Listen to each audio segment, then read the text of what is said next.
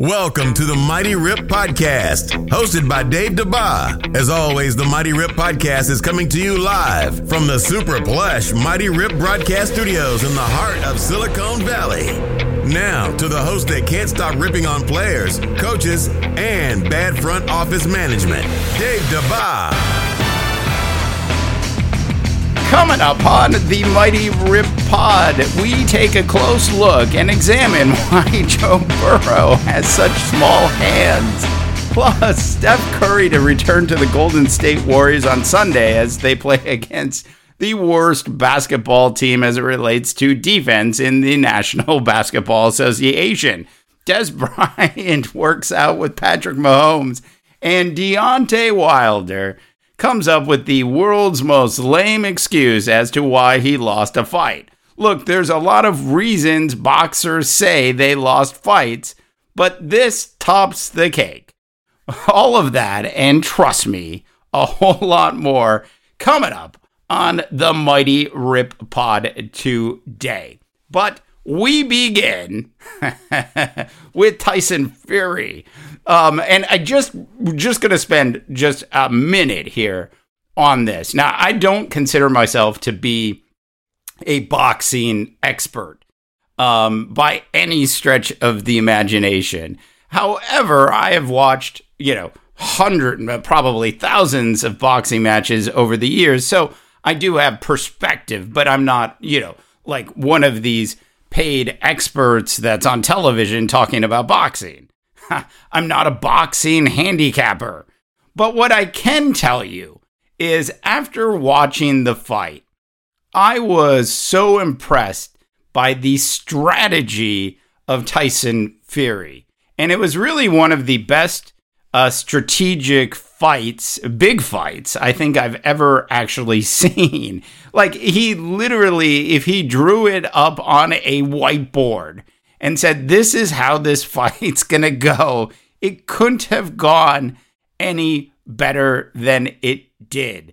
So congrats to Tyson Fury. And on a personal note, I do want to thank Tyson for singing Bye Bye Miss American Pie and getting the whole MGM Grand Stadium that they were in to sing along. A quick suggestion for Tyson Fury, though. Look, that's a long song, Tyson. And I know you only made it through 2 verses, and I think that took like 3.5 minutes as it was.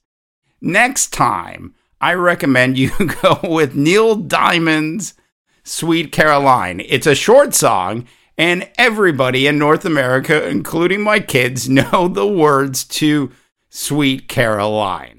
We'll get back to Deontay Wilder a little bit later, and I've got a conspiracy theory as well for the boxing match.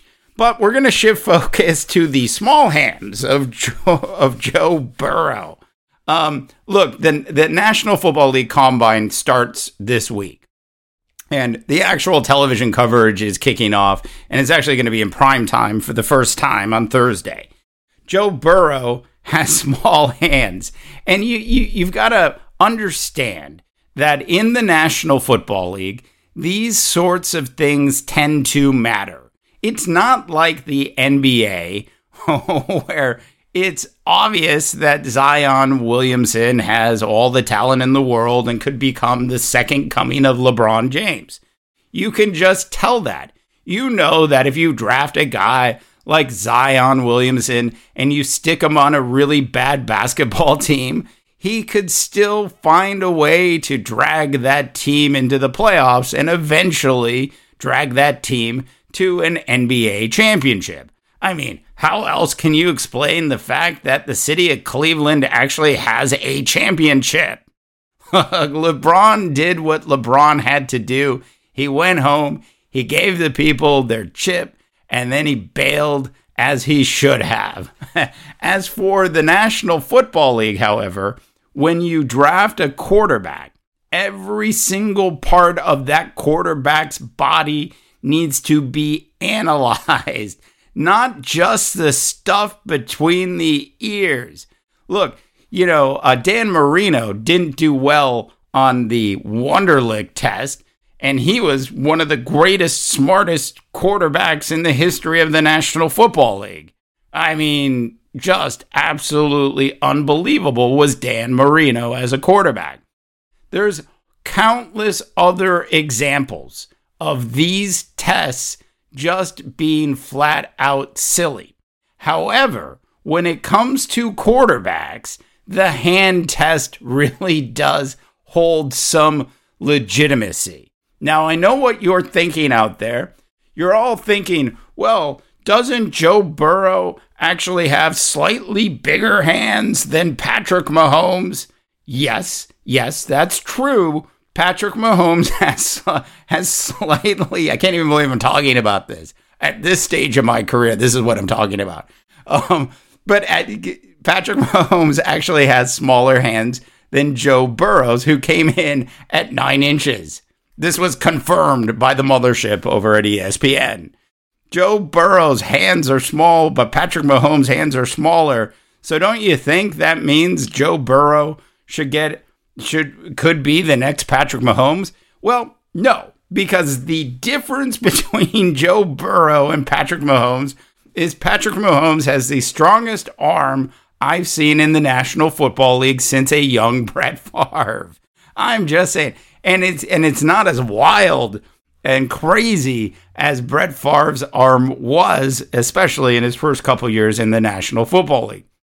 So Joe Burrow does a lot of other things really well. I don't think his small hands are going to prevent him from being picked by the Cincinnati Bengals anyways, because the Cincinnati Bengals barely have a recruiting staff as it is. They have the cheapest owner in the National Football League. They have the smallest recruiting team in the National Football League. Hell, I even wonder if they're sending more than one person to the combine this year. Look, I've already stated earlier in the month what I think Joe Burrow should actually do, and it sort of goes against some of my common beliefs, which is if you get picked, you should play for the team that you get picked for. But in the National Football League, if you're a quarterback in the National Football League and you're being picked by the Cleveland Browns or the Detroit Lions, look, Matt Stafford could have been the all-time best quarterback in the history of the National Football League. Talk about strong arms and accurate. But no matter what Matt Stafford does, the rest of the organization works against him. Look, they don't do anything right in Detroit, and they haven't for a very long time. There was that one blip, which I'm sure the Detroit Lions organization was really upset about when they went 9-7. They were so upset that they went 9-7. So look, Joe Burrow does a lot of things right. The problem is when he ends up in Cincinnati, he's not going to have any other talent around him, which is going to make for a very difficult rookie year, a very difficult second year. And the jury's still out on whether or not their young coach is a good coach or not. But I will say this, Marvin Lewis certainly, in retrospect, did a really good job just keeping that team around 500 when you look at how dysfunctional that Cincinnati Bengals organization is. Okay, speaking of the National Football League, I thought this was a fun little story, and I just wanted to bring it up because Des Bryant is trying to make a comeback in the National Football League. As you all know, he got cut by the Dallas Cowboys. This is probably about 3 years ago. He ended up basically sitting out most of the season. As the season went on, he got picked up by the New Orleans Saints. This was 2 years ago, and then he got injured and was out for about a year and has been recovering ever since. So Des Bryant's trying to make a comeback, and he was in Texas doing a workout with the small hands of Patrick Mahomes. And so now there's all this video all over the place. And I had a buddy actually text me earlier in the day, and he said, well, What do you think about, Dave? What do you think about Des Bryant and the Kansas City Chiefs? And I'm like, I don't think about Des Bryant and the Kansas City Chiefs. And you shouldn't think about Des Bryant and the Kansas City Chiefs. It's nice of Patrick Mahomes to work out with Des Bryant. I got no problems with any of that. It is fantastic. It's great to see Patrick Mahomes actually working out. I mean, you just know he's like that dedicated National Football League player. He won a Super Bowl, but he wants another. And so he's not going to party the whole summer, the whole spring and summer. He's actually going to take his off-season workouts with fervor, and will actually go out there and put in the work. You can see that's who Patrick Mahomes is. Joe Burrow, we're not so sure if he's got that work ethic. We know Des Bryant wants to be back in the National Football League. But let me ask you this. Do the Kansas City Chiefs at this point, at this stage of the game, even need a wide receiver? And the answer is a resounding no. Look, Kansas City could always use another cornerback. They could always use another linebacker. You can never have enough offensive linemen in the National Football League. Trust me, you can never have enough.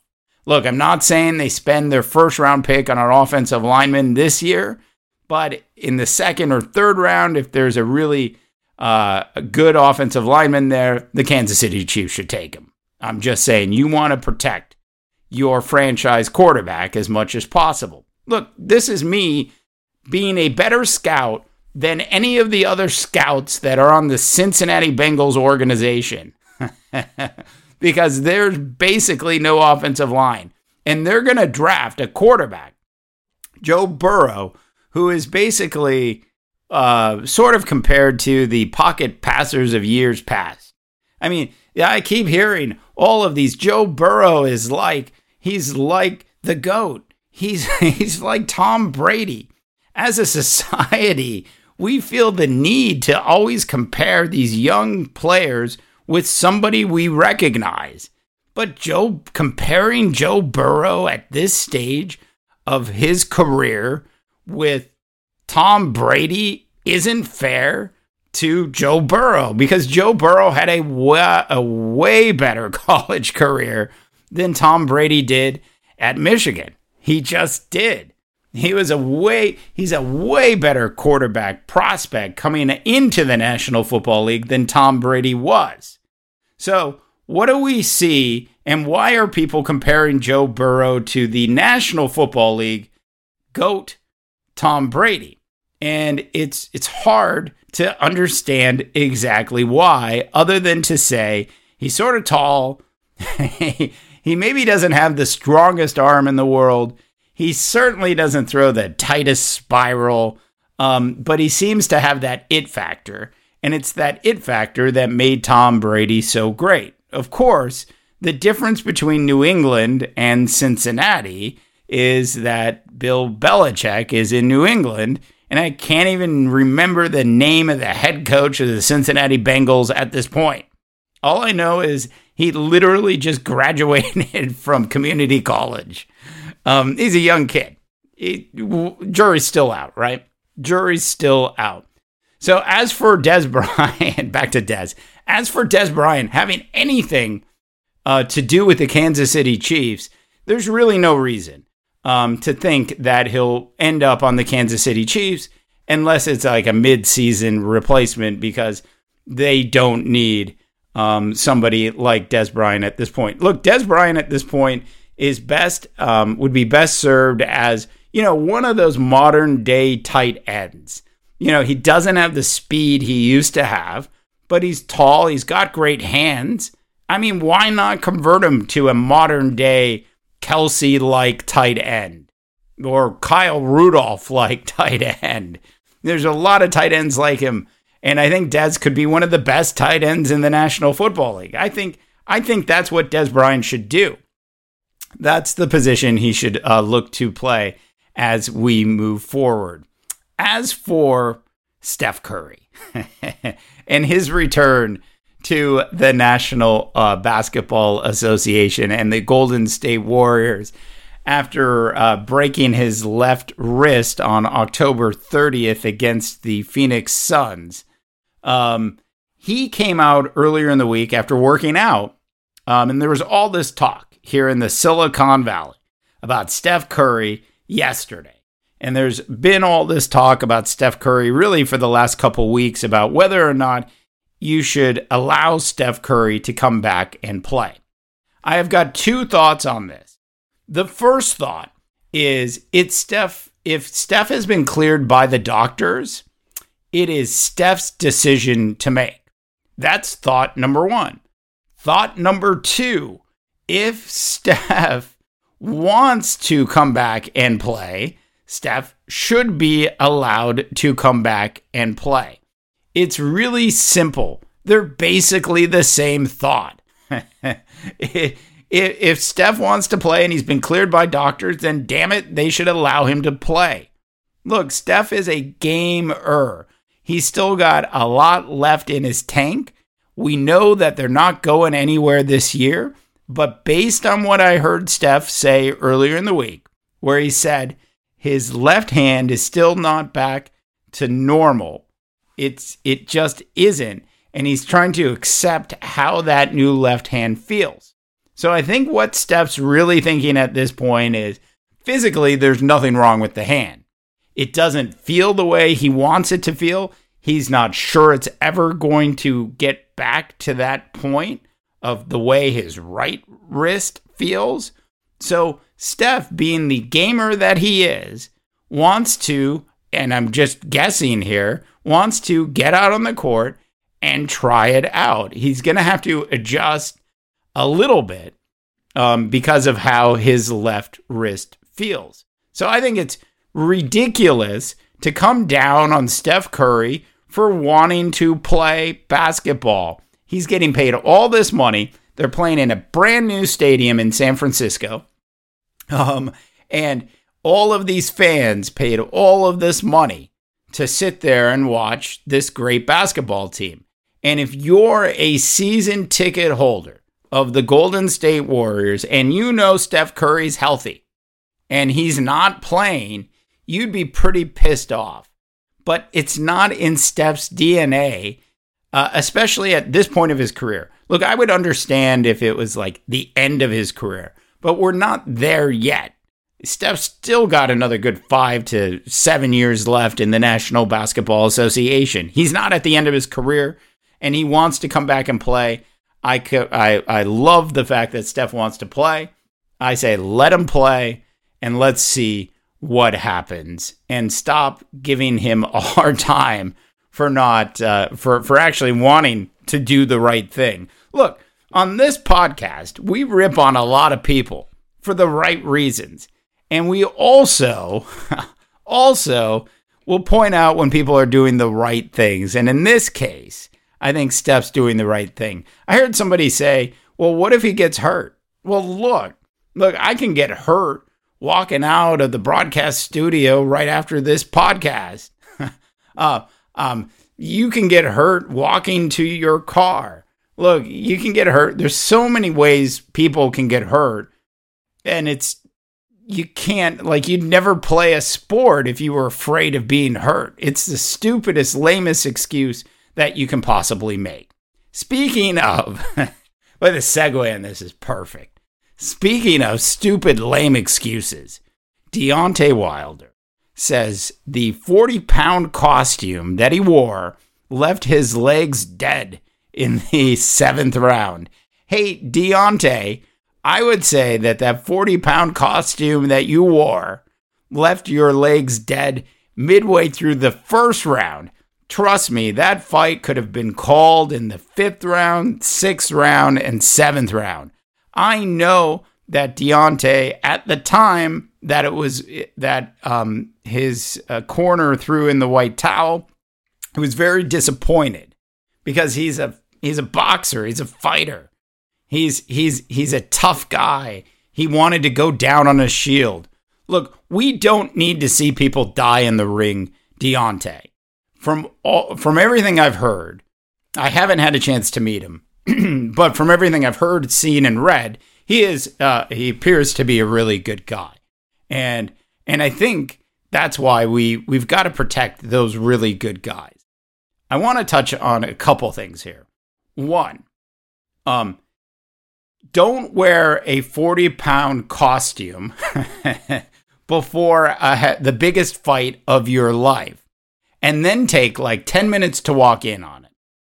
My conspiracy theory here is that Tyson Fury and his team found out about the 40-pound costume ahead of time, and they decided to slow down their entrance into the arena, because that entrance, that whole king thing that went on, took forever. I think it went on for like 14 minutes. And I think my conspiracy theory is that Tyson Fury knew that Deontay was wearing this really heavy suit, and they decided to prolong their entrance so that Deontay would have to wear this 40-pound costume for longer than he actually did. Now, I don't know if you've ever done anything with weights before, like tried to put weights on in a pool or tried to run with weights. And, and I'm not talking about 40 pounds worth of weights.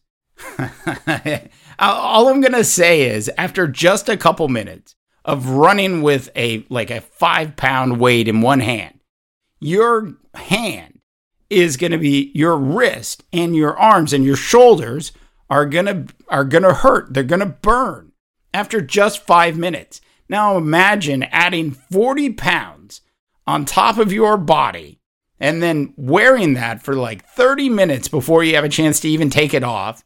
And then you take it off and you get out of the suit and you know right away that your legs are dead. How did they not know that this was going to be a problem ahead of time?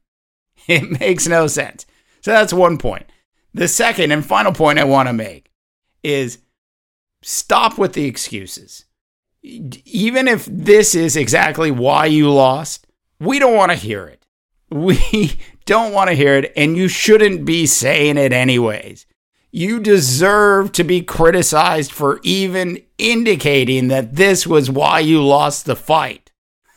Because nobody made you decide to put on this ridiculous 40-pound costume. Like, you could have worn the same thing and just done it with cloth. You didn't have to go with the actual metal. I'm just saying, it's absolutely ridiculous on Deontay Wilder's part. All right. So a couple quick things. Mighty.rip is our website. We've got a really good Black Mamba, Kobe Bryant sort of tribute story on there that we published yesterday after the memorial service. So if you do have a chance, check that out, and then do check out the rest of the website. The podcast is blowing up, so thank you for all of your support. Apple iTunes or Apple Podcasts, whatever the hell they're calling it now, Google Play. We are officially on iHeartRadio, Spotify, and a bunch of other platforms as well. A lot of ways to find the Mighty Rip Pod these days.